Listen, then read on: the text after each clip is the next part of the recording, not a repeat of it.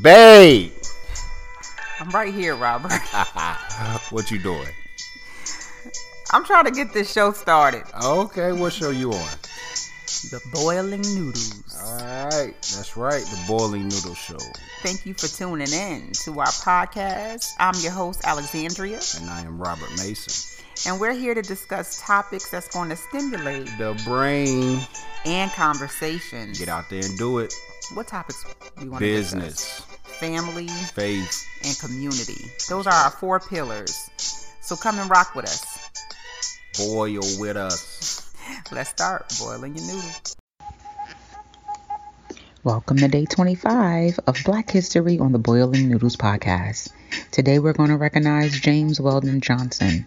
Not just an influential and notable novelist, poet, songwriter, but James Weldon Johnson was a lawyer, a United States consul in a foreign nation, and served an important role in combating racism through his position in the NAACP. He was born in Jacksonville, Florida, where his father was a head waiter at a hotel and his mother was a teacher at a segregated Stanton school. Johnson grew up in a middle class home, and his mother encouraged him to pursue an interest in reading and music. Johnson attended Stanton until he entered high school, and he went to Atlanta University, graduating with his bachelor's in 1894. After college, Johnson pursued several endeavors. He and his brother went to New York, and while in New York, they became involved in politics. He served as a treasurer for Colored Republican Club, and in 1906, the Roosevelt administration appointed Johnson as the United States consul in Puerto Cabello, Venezuela. After leaving the public sector in 1916, Johnson accepted the position of field secretary for the National Association for the Advancement of Colored People, the NAACP. Johnson worked at opening new branches and expanding membership. In 1920, the NAACP appointed him executive secretary. In this position, he was able to bring attention to racism, lynching, and segregation. After 10 years of serving as executive secretary, Johnson resigned and accepted a creative writing teaching position at Fisk University.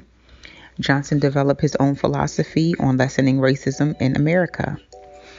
While W.E.B. Du Bois advocated intellectual development and Booker T. Washington advocated industrial training to combat racism, Johnson believed that it was important for blacks to produce great literature and art.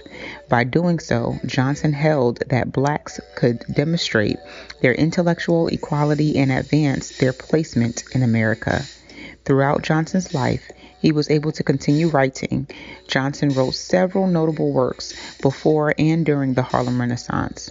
One of his more popular works was God's Trombones, 7 Negro Sermons in Verse, in 1927. In 1927, he also reissued his novel, The Autobiography of an Ex-Colored Man, in his name.